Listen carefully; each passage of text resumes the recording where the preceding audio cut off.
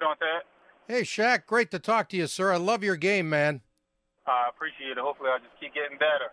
Yeah, keep getting better, and you do the great interview here. You'll be taking over my career when you're done playing. I don't want to take over your career, but you got to save a spot for me. You got it, man.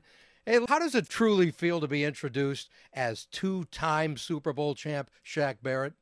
It is a real unbelievable feeling.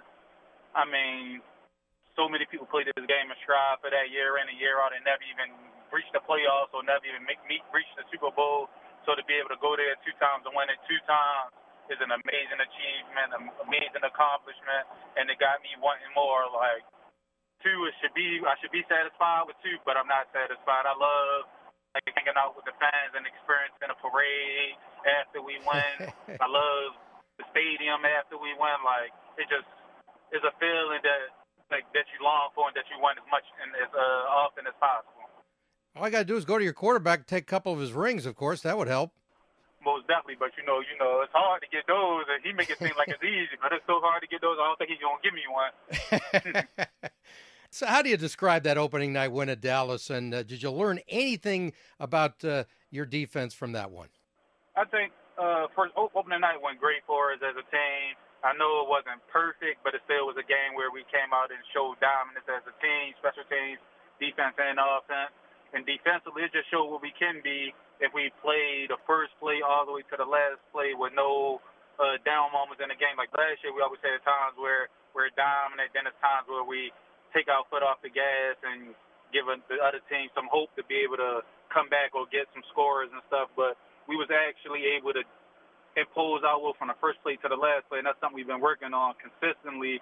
Is consistency and just doing it like throughout the whole game, and I'm glad that we was able to get that done. Because that's the defense we could be every game as long as we on our P's and Q's every game. Yeah, that would be outstanding. Hey, it happens so often. You happen to be the guy that got the hand, and in this case, the thumb of Dak Prescott.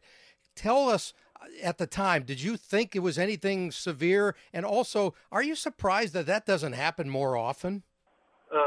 Yeah, that's very unfortunate that happened. I hate when people get hurt. I've been there, done that.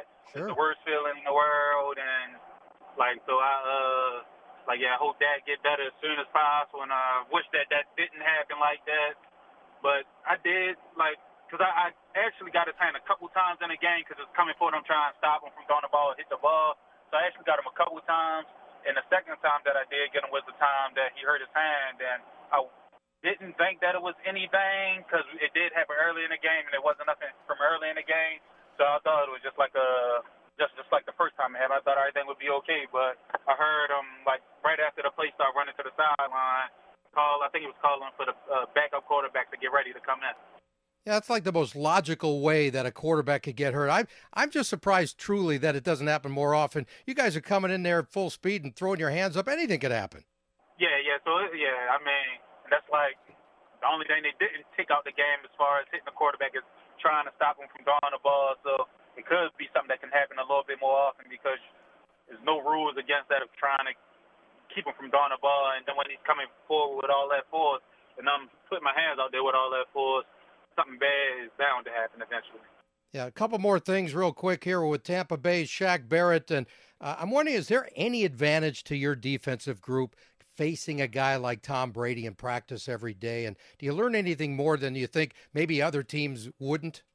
Yeah, we most definitely do. Tom, he sees everything. He probably could diagnose, not probably, I'm pretty sure he diagnoses defenses and know what we in, most of the time, if not all the time. So it helps us with, our drops for our reads and see where the quarterback find a hole at in practice so we know that, if we in a game and we in the same situation, this is where is a hole that'll open in that. So it makes us be a little bit more aware of that so we could try to fill that hole, fill that void, and maybe catch an interception or a PBU or something like that. And him getting the ball off quick or holding the ball every once in a while helps us with our pass rush as well because we can have a great rush and he get the ball off quick. You're like, all right, like a normal quarterback would have probably not made a decision as quick or not a quarterback that's not on Tom Brady level wouldn't have made a decision as quick. So you can take that as a win. And then when you do hold it, you're able to get to him. It's like, all right, that's probably what happened in a normal game more often than not. Okay, last thing, Shaq. Biggest challenges against the New Orleans offense, and what the heck is going on? You guys haven't beaten them since Brady showed up. So the biggest challenges with that offense is just like us being disciplined in our job, because they do stuff to get you out of your gap assignments, and we just gotta have our eyes and focus on our keys and make sure we're looking at the right thing. But they got playmakers all over the field, man. Yeah. You can't discredit none of the playmakers they have. So it's always going to be a challenge to go against some guys. Like their offensive scheme is always on point when they play us. So it's going to be a tough game like it always is. But if we come out and do what we're supposed to do and what we can do, we'll make the plays we're supposed to make. Defensively, we'll be all right. But it has been stuck in the last few years where we haven't been able to get them. And I think it's time for the tide to change. And I'm pretty sure everybody feels that way. And we all going to do everything in our power to shift the momentum to us winning 2 in a season instead of losing 2 in a season. Gotcha. Shaq, a total pleasure talking to you. I totally love your game. And if you're not in TV when you're done, something's wrong, baby.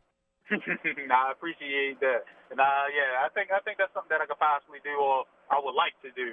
I don't know. It is hard, but I think I. You know what? Linebacker's hard. TV ain't hard. Linebacker's hard. All right, man. All the best.